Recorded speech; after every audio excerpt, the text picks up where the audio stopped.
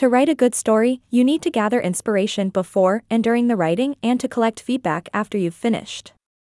LaMotte argues that a writer should establish a good habit to write down ideas that come to their mind at any time anywhere.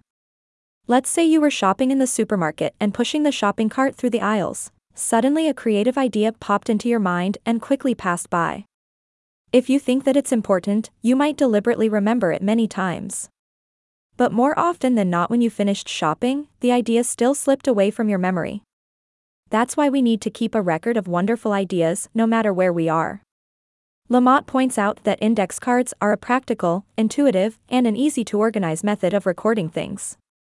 If you wish to record creative inspiration at any time, you can keep index cards in your bedroom, kitchen, bathroom, and living room. It's also easy to carry them in your pockets when you leave the house.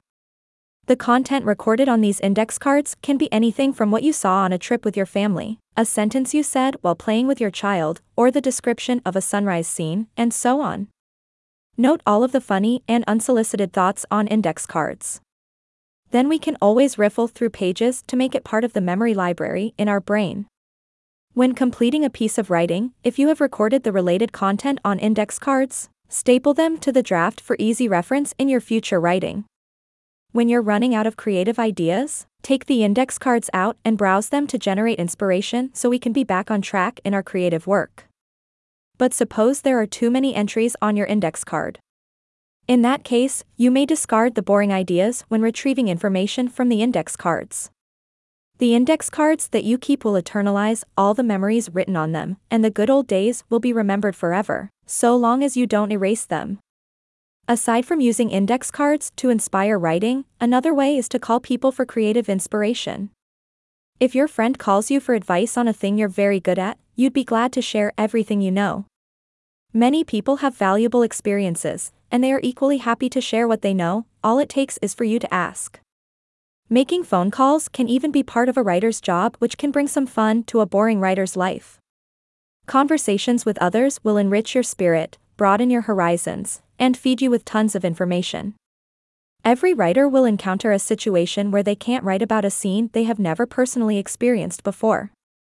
That's when we can search for someone with a similar experience and call the person. When communicating with them, you'll discover a different world. Perhaps you just intended to know what you were asking at that moment, but later uncovered other information you had wanted to know about too but couldn't have learned otherwise. Just as LaMotte wrote in her second novel, there was a scene where the hero untwisted and removed the wire hood of a wine bottle before popping the cork.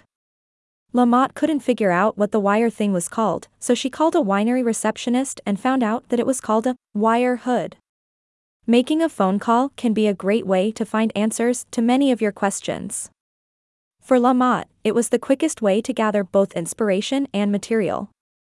If you also take some time to call and chat with a friend, you're sure to get a lot out of it.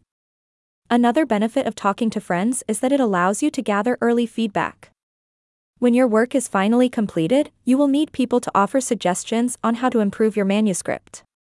Maybe they can't pinpoint what's wrong with the writing, but they can at least express their feelings and thoughts about reading the story, and that's a good takeaway for the writer. Of course, not everyone you know is interested in reading your work.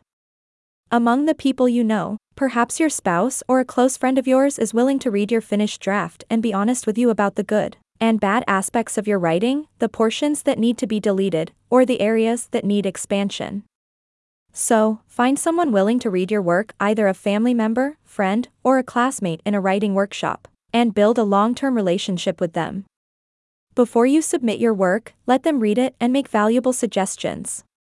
The revised work that incorporates everyone's advice will produce a near-perfect manuscript.